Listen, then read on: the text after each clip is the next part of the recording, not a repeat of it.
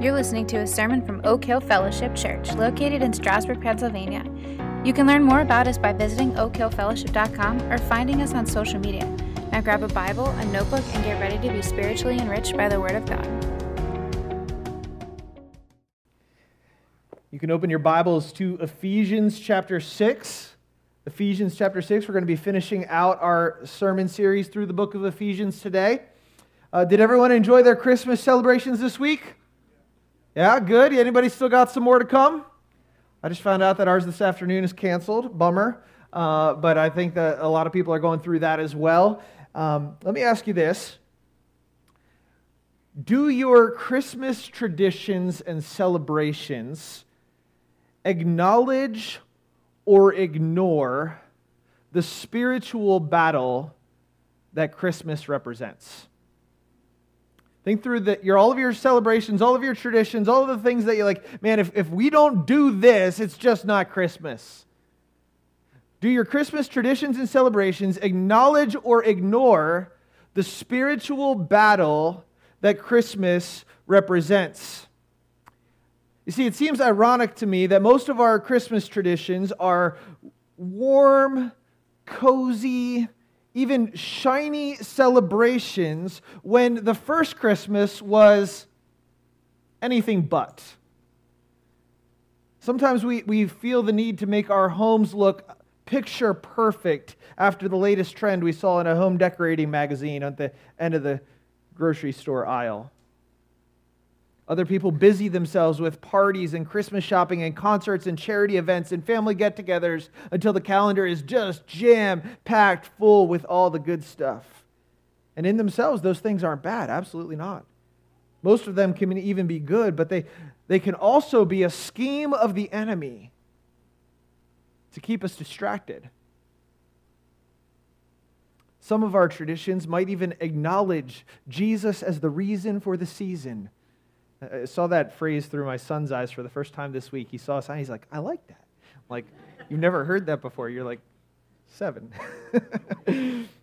But a lot of our Christmas traditions acknowledge that. The birthday cake for Jesus, the nativity on the mantle, the reading of the Christmas story before we open presents. But the enemy can easily use even our Christian Christmas traditions to minimize the truth of Christ in our hearts. To make us think that the keeping of our Christmas traditions is a replacement for genuine faith. He might keep us thinking that Christmas was cute rather than bloody warfare. Some of us acknowledged the spiritual battles in our Christmas traditions this week and month because we were forced to. Celebrations, like I said, get interrupted by sickness. Grief over the death of a loved one can overshadow the season and make it really, really hard. Anxiety can flood our minds because the to-do list is so long, or because the money is tight and we can't get all the gifts that we wish that we could, and we can't do all the things that we wish that we could. Tension sometimes fills the dinner table because family arguments continue on year after year, or new ones have presented themselves. And the question is, are we surprised or thrown off when the battle comes to the dinner table? Or do we allow the presence of the battle to remind us of the true reason for the Son coming to earth? And I would suggest to you that whenever we feel like life is a battle, take it outside of the Christmas tradition thing now. Whenever we feel like life is a battle, we should never be surprised. That should never surprise us when life feels hard. The passage that we're studying today tells us without a doubt that we are in a battle, and we're not just in a battle against the fallenness of this world, against sickness and death. We're not just in a battle against other people. We're not just in a battle against bad things happening. We are in a spiritual battle of cosmic proportions. And whether we feel the battle or not on any given day, we must acknowledge the battle. Because failure to do so will ensure our fall. But the Lord has come to win the battle for us. And He's come to protect us in it. And so here's our big idea for today as we go through Ephesians chapter 6, verses 10 to 24. Stand strong together in the spiritual battle, protected by the Lord. Stand strong together in the spiritual battle, protected by the Lord. Like I said, we're finishing this sermon series through the book of Ephesians today, and I'll remind you of our goal, our vision for this series. Hopefully you remember it by now if you've been here with us. It's to pursue God's unimaginable vision for His church so that He might receive much glory. Pursue God's unimaginable vision for His church so that He might receive much glory. It's up on the screen for you. And I believe that God has been getting much glory through our church as we have been pursuing this book, this vision together. I've seen so many specific ways, and I've heard from so many of you in specific ways of how you are seeking to apply what we've been learning here. And that is just so encouraging. Can I just say that's so encouraging? And it's always good to ask, as you get to the end of a study like this, just take a little bit of a personal inventory. How has God challenged me and grown me through His Word this fall? How has God challenged me and grown me through His Word this fall? Just begin thinking about this. Maybe that answer is immediately clear for you. Maybe it would be wise to revisit some of your sermon notes from this past fall, or maybe to go back this week and just reread the entire book of Ephesians again and remind yourself of all of the things that God was teaching us through this series. Next week, we're going to have opportunity to share with God's people how God has been working on your heart at our New Year's Eve, or our New Year's brunch. No, New Year's Eve, it's on January 2nd. But we're gonna have tables all in here, and we're gonna share testimonies, and we're gonna pray, and we're gonna enjoy food together, and it's gonna be a great time. And just make sure you get here next week, and you also have something to share about how the Lord has been working on your heart, especially through this fall. And if you have nothing, if God has not been moving you at all, if you're stuck in your walk with Christ as a part of His church, then I would suggest that it's probably because you are not applying this last section of the book that we're going to study today. It's probably because this is where you need to focus. And so let's look at Ephesians chapter 6, verses 10 to 24. Paul writes, "Finally, be strong in the Lord and in the strength of His might. Put on the whole armor of God, that you may be able to stand against the schemes of the devil. For we do not wrestle against flesh and blood, against the rulers, against the authorities, against the cosmic powers over this present darkness, against the spiritual forces of evil in the heavenly places. Therefore, take up the whole armor of God, that you may be able to withstand in the evil day, and having done all, to stand firm. Stand therefore, having fastened on the belt of truth, and having put on the breastplate of righteousness, and His shoes for your feet, having put on the readiness given by the gospel of peace. In all circumstances, take up the shield of faith with which you can extinguish all the flaming darts of the evil one, and take up the helmet of salvation, and the sword of the Spirit, which is the word of God, praying at all times in the Spirit with all prayer and supplication. To that end, keep alert with all perseverance, making supplication for all the saints, and also for me, that the words may be given to me in opening my mouth boldly to proclaim the mystery of the gospel, for which I am an ambassador in chains, that I may declare it boldly as I ought to speak. So that you also may know how I am and what I am doing. Tychicus, my beloved brother and faithful minister in the Lord, will tell you everything. I have sent him to you for this very purpose, that you may know how we are, and that we may encourage your hearts. Peace be to the brothers, and love with faith from God our Father and the Lord Jesus Christ. Grace be with all of you who love our Lord Jesus Christ with love incorruptible. We're learning to stand strong together in the spiritual battle, protected by the Lord. Some people have a hard time understanding how this passage on spiritual warfare fits into the context of the whole book. Even commentators sometimes have a hard time understanding this. Paul moves right from a household text about husbands and wives and parents and kids and masters and slaves right into this passage about spiritual warfare and the armor of God. And so people will ask this question, like, what is Paul's train of thought here? How can we follow what he's talking about?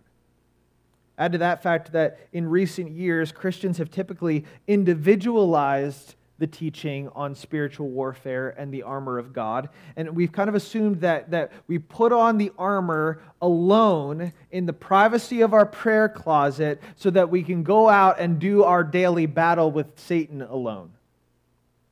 And we tend to hide our struggles and our temptations from others in the church instead of fighting together. And it can be hard to connect the dots between this section and Paul's grand theme about the church that he's addressing in the whole book.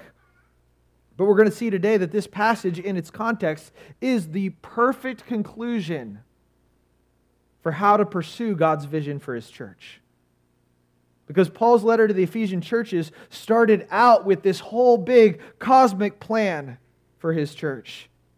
And then in chapter 4, he zoomed in on how that plan works out practically in local churches and how our new practices shape our interactions in a very pagan world, shape our hearts that have been transformed to Christ, how they shape our family structures and our work. And now, Paul is zooming back out on that big cosmic vision that God has for his church. He's acknowledging that the practical outworking of the church on earth is directly impacted by a spiritual battle that is raging in the heavenly places, in the spiritual realm. And it's clear that God expects his people to stand firm in the battle, to not get tossed to and fro like little children in the waves, but to stand firm. 4 times in this passage, Paul tells believers to stand or to withstand in this evil age. And we can stand firm because we are in the Lord, and we must stand firm because we are in the Lord. And so we want to see today 4 reasons we can and must stand strong together. And the first we see is this: we have a spiritual enemy that the Lord has defeated. We have a spiritual enemy that the Lord has defeated. Paul sets our minds here in verses 10 to 11. He says, "Finally, be strong in the Lord and in the strength of his might. Put on the whole armor of God that you may be able to stand against the schemes of the devil." This passage, contrary to the way that it's sometimes applied, is not meant to inspire fear or speculation or obsession about Satan and his demons. It's meant to encourage us to rely upon the Lord. I've said it this way before: our enemy is more powerful than you. For sure, he's more powerful than you, but he is not more powerful than the Lord. And so don't rely on yourself, rely on him. That's the point of this passage.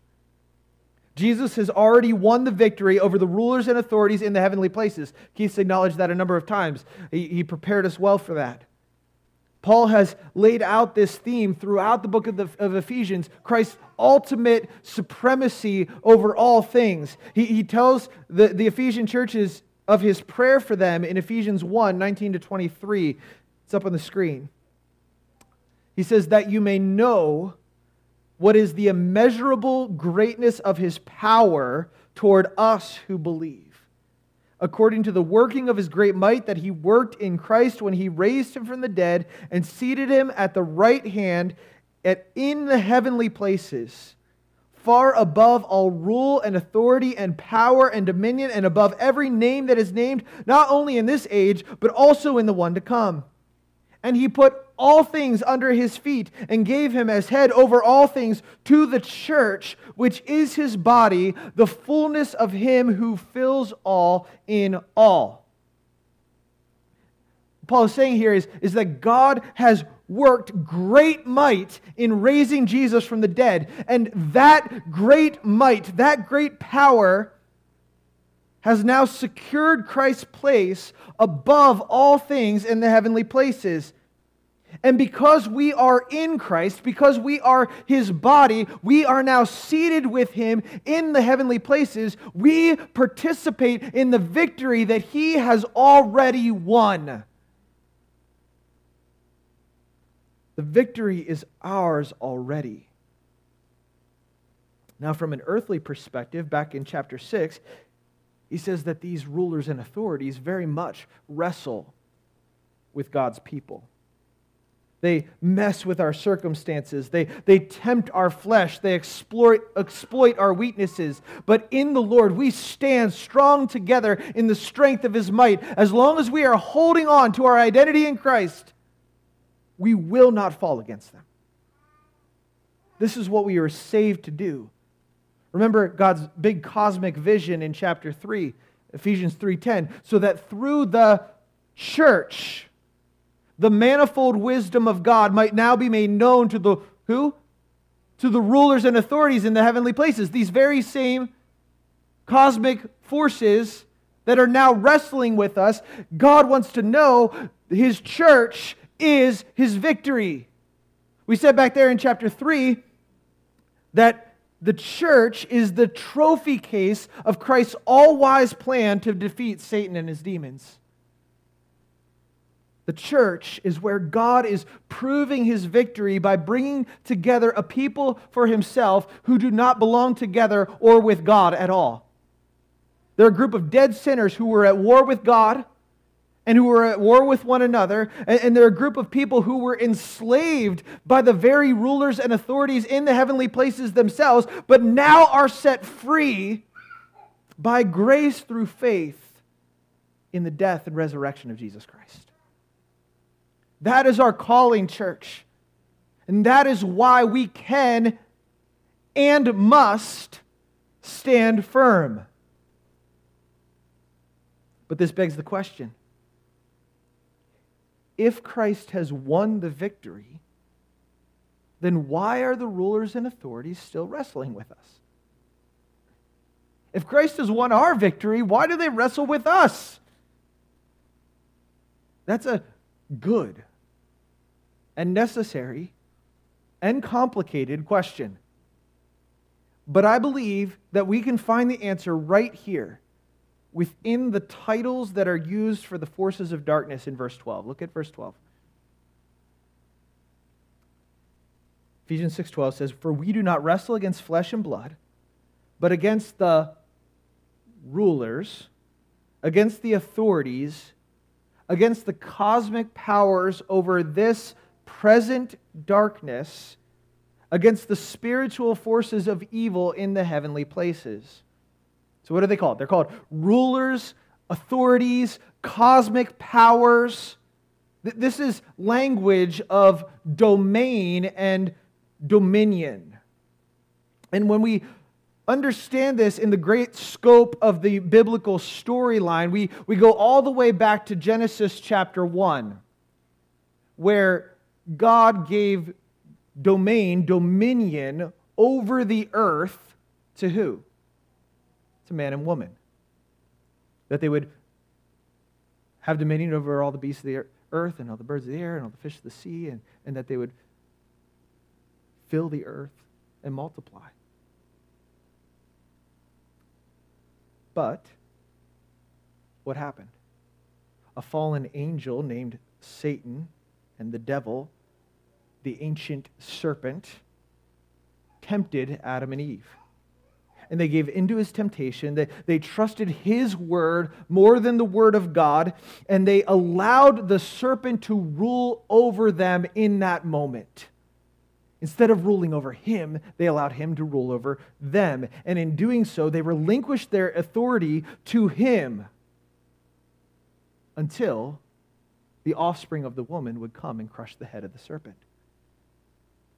And that is why we call Satan now the prince of the power of the air. He has been given authority over all the earth because we gave it to him in our sin. And he has enslaved mankind to sin by wielding the power of death. We read earlier in chapter 2 that he is at work in the sons of disobedience. That's a reference to all mankind who are in our sin nature. And we know from 1 Peter 5:8 that he runs to and fro throughout all the earth, seeking whom he may devour. Not only that, we learned last Sunday and this past Friday night that when Satan rebelled, he led a host of angels with him. We know them commonly as demons, but the Bible refers to them more often as the gods of the nations, or with ruler language like the prince of Persia that we read about in Daniel that wrestles with Michael, the archangel.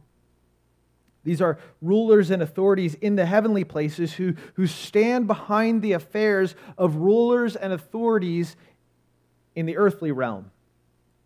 The nations have been given over to their authority. It says at the end of the Pentateuch that when the Tower of Babel happened, that God dispersed the people throughout the nations according to the number of the gods. That's these guys right here.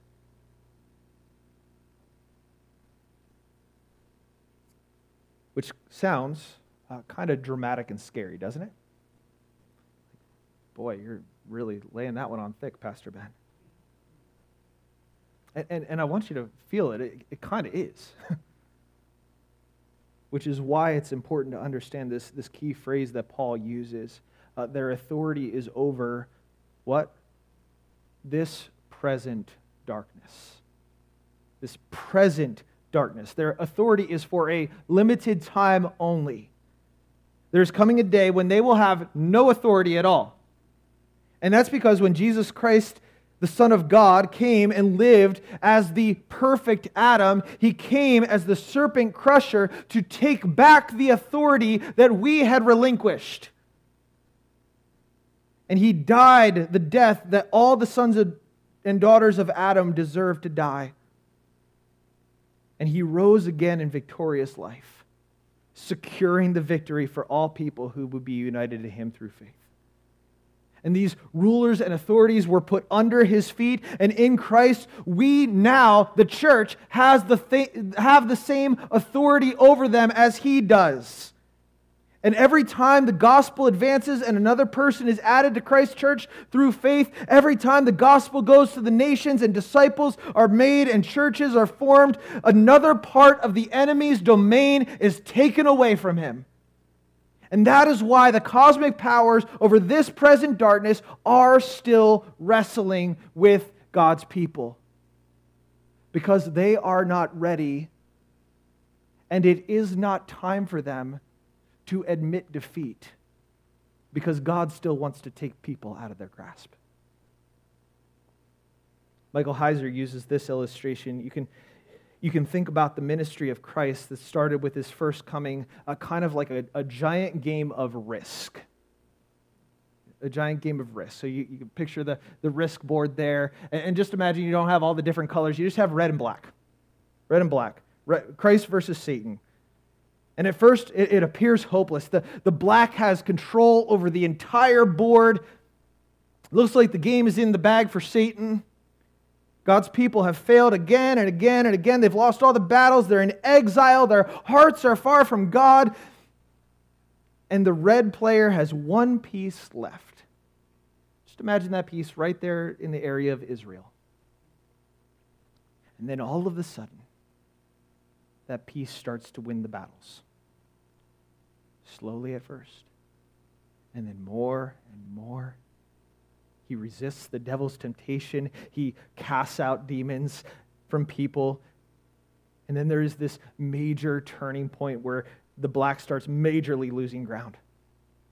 Jesus dies on a cross and he rises again, and the news of his victory begins to spread and take root in the hearts of God's people from every nation. And you realize that this was the strategy all along. This was his plan to prove his superior wisdom in this way, through this one man when no one else could do it. And so soon the red player has pieces on every continent, in every nation. And then he makes one final move and he wins the whole thing. He returns in power. He vanquishes his enemies. Game over. Christ is that singular piece in Israel. And the church, which is his body, is his red pieces all over the nations. And the church is the means and the proof of Christ's victory in every place where Satan and his fallen angels still currently rule. And so why are they wrestling with us? Because they are fighting to retain whatever authority they have left for whatever time they have left. And they will do anything to slow the advance of the gospel to the nations that are under their dominion. That's the whole goal of their schemes, as Paul calls them. Schemes. They can't defeat you, so they scheme to slow you down and to distract you and to make you stumble. The word schemes implies that the devil has like a playbook, like a football coach, right? And all of his cosmic powers that are under him run with that playbook. And this totally matches up to our experience, doesn't it?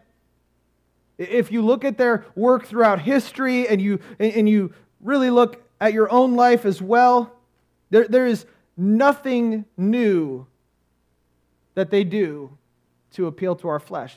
It's relatively easy for them. So you need to understand and you need to get to know their common plays in your life. They will slow you with enticements to sin that disrupt your communion with God.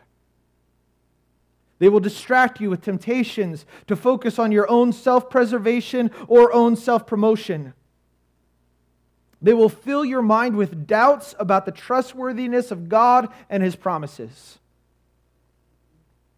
They will slow you with disagreements within the church so that you don't get focused outside of the church on spreading the gospel. As long as we can distract with stuff going on in here, they'll distract you with busyness, busy work, bazaars and craft shows and everything else within the church so that you don't get about the gospel outside of the church. They'll grip you with fear or complacency so that you don't share the gospel with others. They'll stop your growing before you can even start by convincing you that you are more likely to face defeat than victory. Show of hands. How many of you have ever experienced those schemes in your life? Any of them? If not, it probably means that you aren't being much of a threat to the enemy. And so he can go focus on someone else. But if you have seen those tactics used on you, rest assured, our Lord has defeated the enemy on your behalf already. And the victory is won. You just need to fix your eyes on His victory and walk in His freedom, away from temptation and toward His righteousness. And the only reason that He delays from taking you out of the battle is because He knows that you can win the battle, and He's going to use you to finish the battle. He's using you, church, to finish His battle. We demonstrate His victory over the rulers and authorities in the heavenly places when we stand in defiance of their schemes to advance His gospel. Believer, I can't say this enough. We can't say it enough here today. Fight from a position of victory, not defeat. Fight from a position of victory, not defeat. If you are in Christ, then you can and must stand firm. In the strength of His might, in His victory over the enemy. Do not roll over and give in to the schemes of the devil as if Christ has not already rescued you out of his grip. Do not mope around after you've messed up saying, oh, I'm so ashamed. I guess I'll never overcome this sin. I guess I'll always have to walk with this dark secret in my life. That's one of the devil's schemes. Christ has already provided the blood to cleanse you from all unrighteousness if you walk in the light. Don't settle for a vision of the Christian life where you think that you are left alone in your fight against sin. Where you maybe casually attend church on a Sunday morning, but then you go about fighting the devil on your own all throughout the week. That is one of the devil's schemes, to isolate believers and to get them discouraged and lonely and ashamed. But if you are a follower of Jesus Christ, then Christ has already covered your guilt and your shame so that you can walk in the light with other people and expose His lies together and speak truth in love and grow in godliness. You have a spiritual enemy. He is stronger than you for sure. But he is not stronger than Christ. And we stand in His victory. Now, that is great in theory. What does it look like in practice?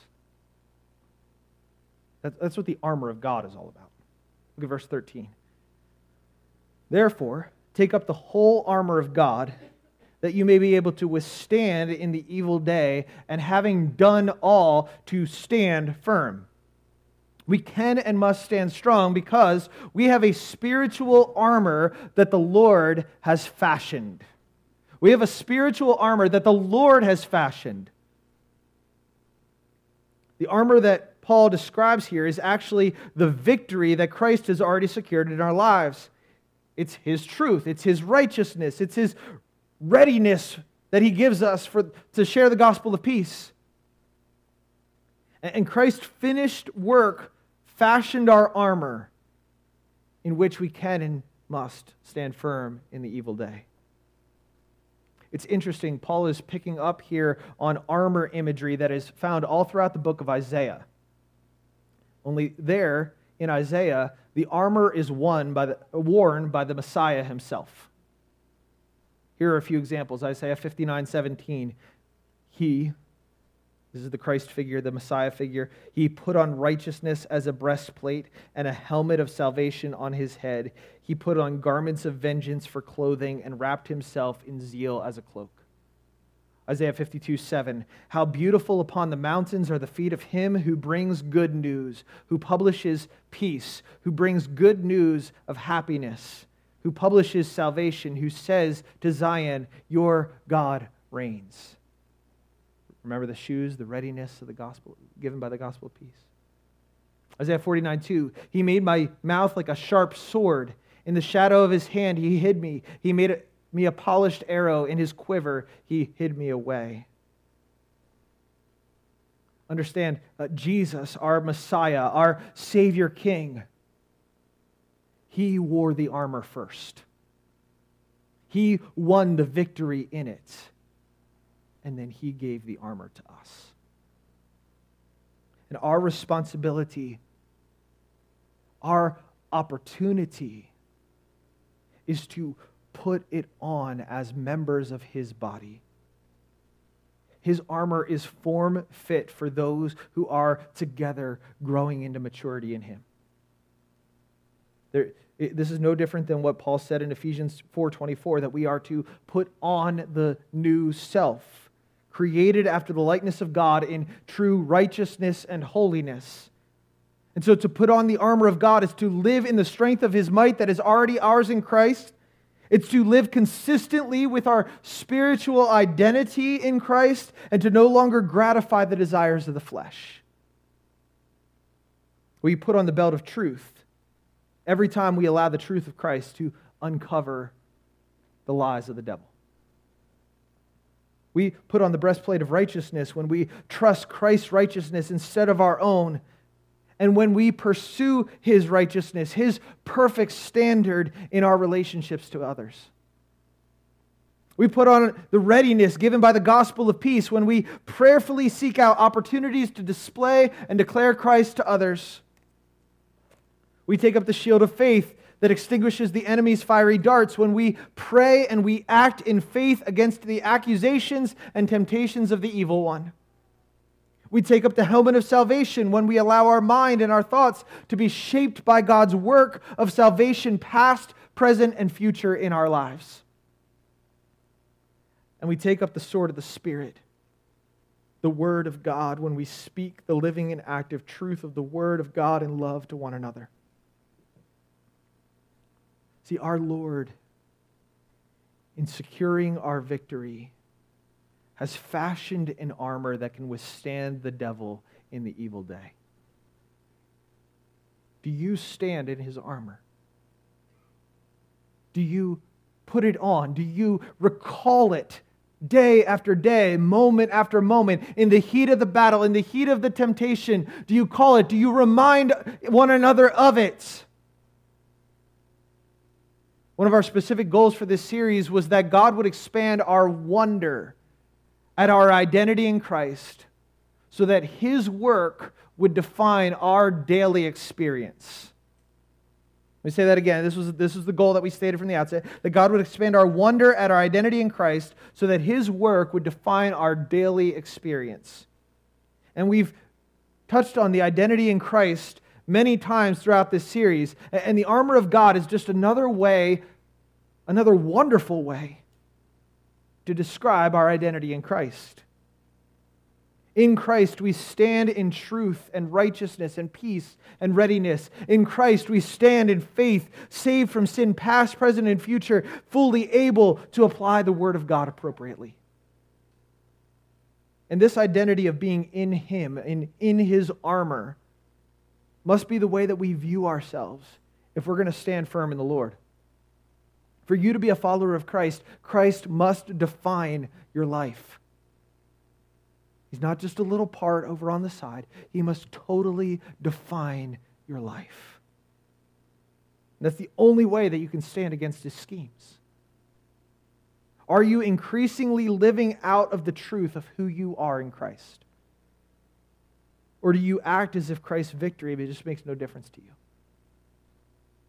Has the Lord been convincing you of your identity in Him over the course of this study in Ephesians? If not, again, go back and reread the whole book and look for every time that Paul uses the words "in Christ," and then make a list of everything that it means to be united to Him through faith.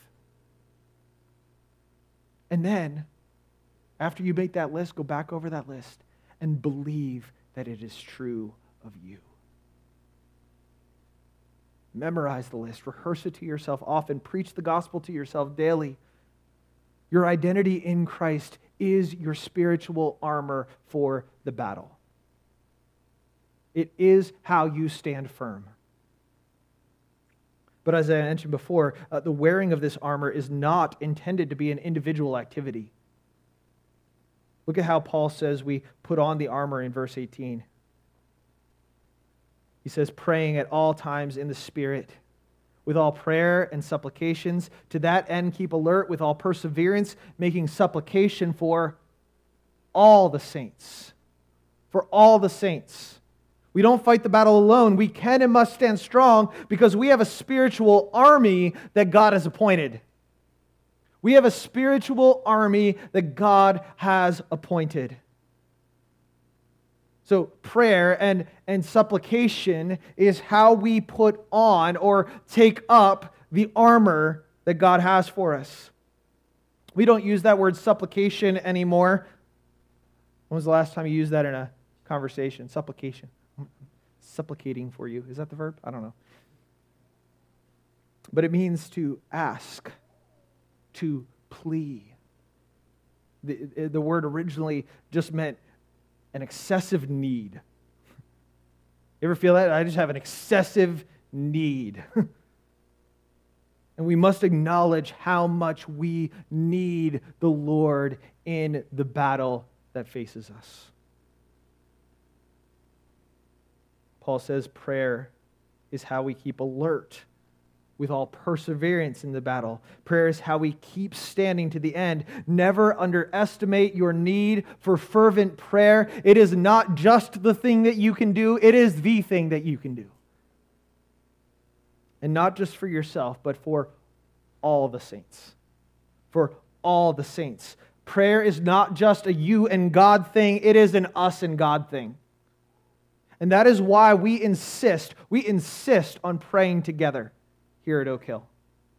We together are God's army. We stand strong together. And all of the command words, the imperative verbs that are used in this section are plural. They are written to the whole church together. We wear the armor and we stand in the armor together. And this is especially evident when we consider one particular piece of the armor, the shield of faith. So there are two types of shields that the Roman soldiers would have used. One was a small round shield for hand-to-hand combat, and one was an oblong shield used for marching in battalion in formation. And so guess which one Paul uses here? The one that you use for together. The big one, the big long one. And so here's a video of what that would have looked like.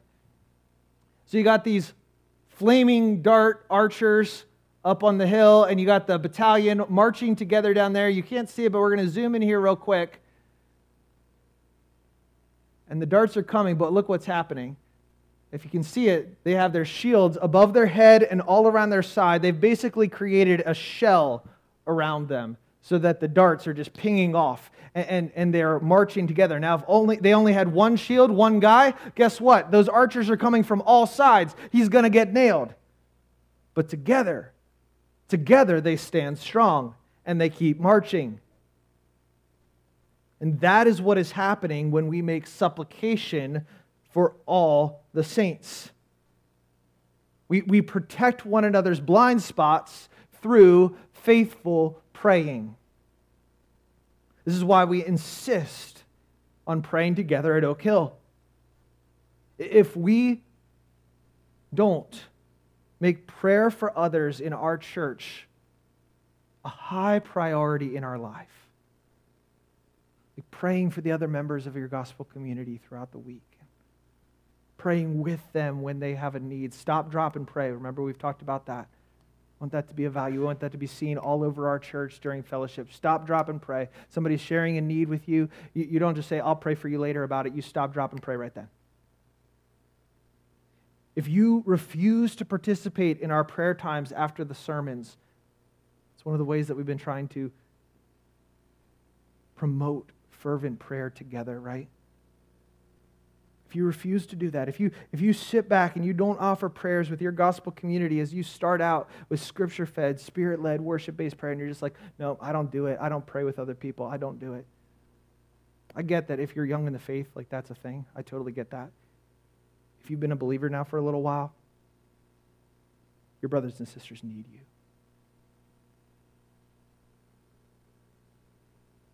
If you altogether neglect our lift-up prayer nights, you're just like, they never make it on the schedule.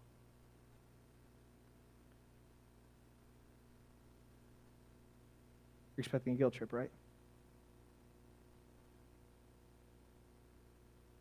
You're expecting like, oh, you don't come to prayer meeting, you're not saved. No. You're just undercutting your growth in the Lord. You're just undercutting your spiritual ability to stand firm.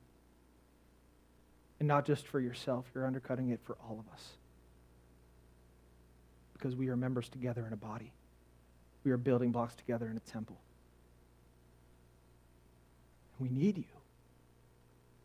We need you to be praying. We need you to be fervent in prayer.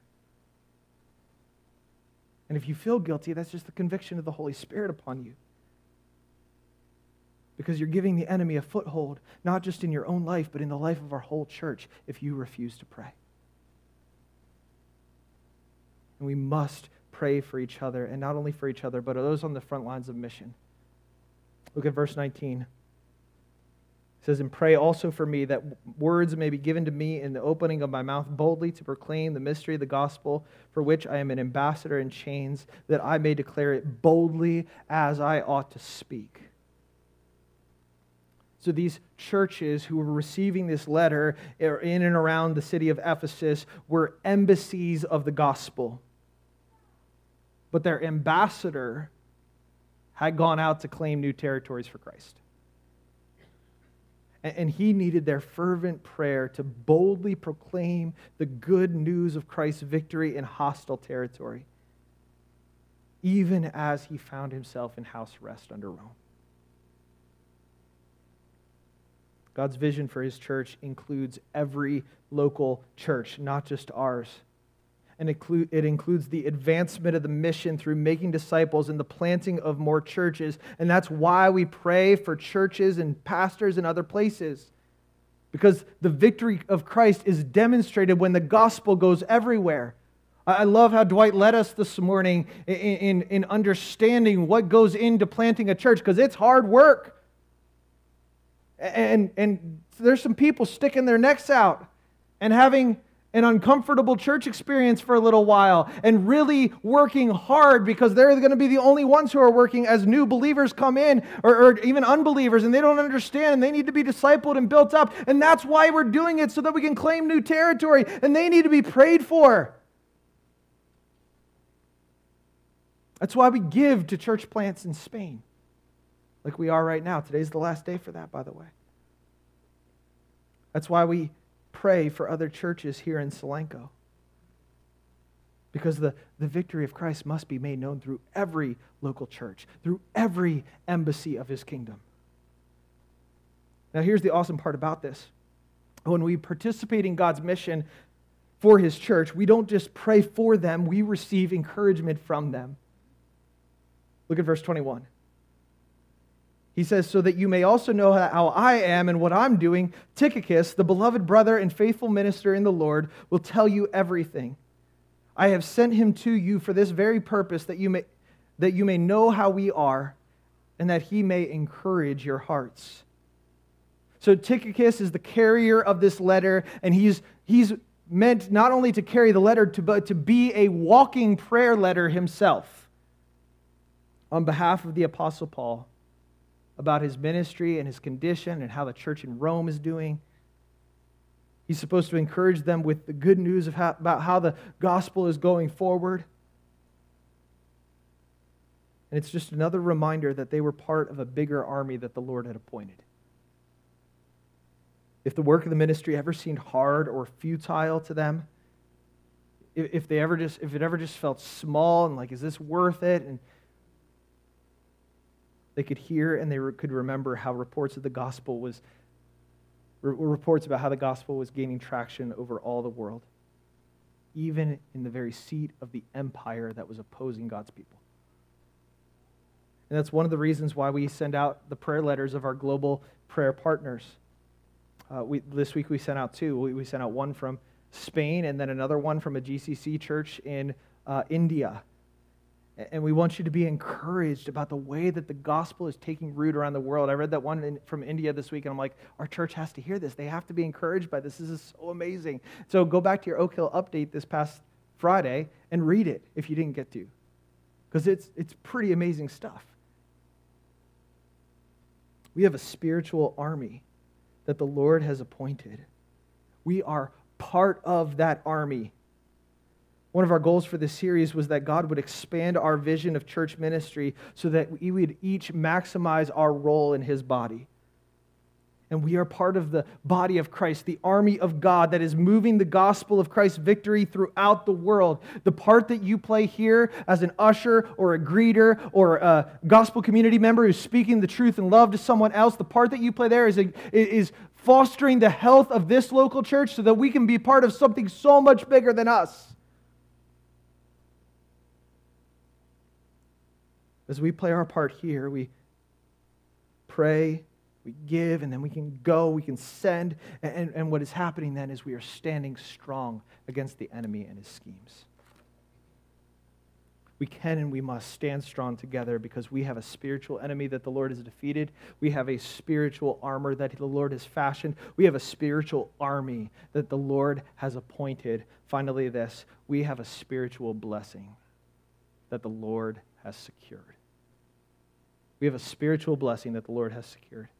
Paul closes out his letter with these words, peace be to the brothers, and love with faith. From God the Father and the Lord Jesus Christ, grace be with all who love our Lord Jesus with love incorruptible. This is much the same way that he started out his letter in chapter 1, verses 2 and 3. He says, grace to you and peace from God our Father and the Lord Jesus Christ. Blessed be the God and Father of our Lord Jesus Christ, who has blessed us in Christ with every spiritual blessing in the heavenly places. Remember that? Like all the way back at the beginning of the series? Paul is reminding them that in the midst of this battle that rages on against them in the heavenly places, they have a spiritual blessing that is already secure in the heavenly places. They have peace with God, which brings peace between Jew and Gentile. Remember from chapter 2, verse 14, He Himself is our peace. They have love from God. Ephesians 1:5, in love He predestined them for adoption as sons, that through Jesus Christ, according to the purpose of His will. They have faith in God's work through Jesus Christ. He thanked God for their faith in chapter 1, verse 15. And that faith is the means through which God extends to them His lavish grace. In chapter 2, we read that He saved us so that in the coming ages He might show the immeasurable riches of His grace and kindness toward us in Christ Jesus. And the spiritual blessings of His grace are meant to sustain the believer in the present battle so that we can stand firm. His grace is our nourishment. It's the food that our souls need to fight another day.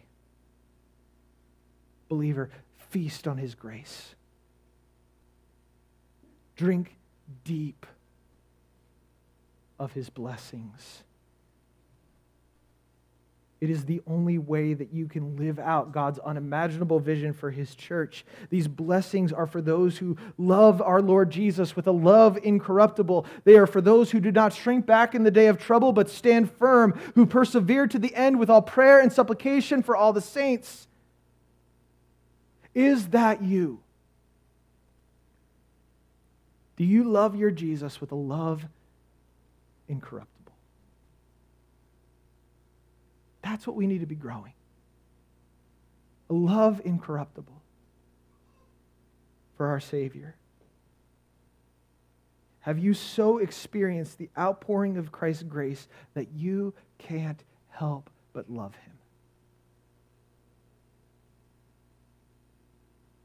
Our last specific prayer for this series was that God would expand our passion for His gospel of grace, so that we would carry it to the lost. Do you love Jesus so much that you can't help but tell others about His gospel of grace? Our next study in the book of Mark that starts on January 9th is going to be all about that idea. Now is the time to tell others the good news of Jesus Christ, the Son of God.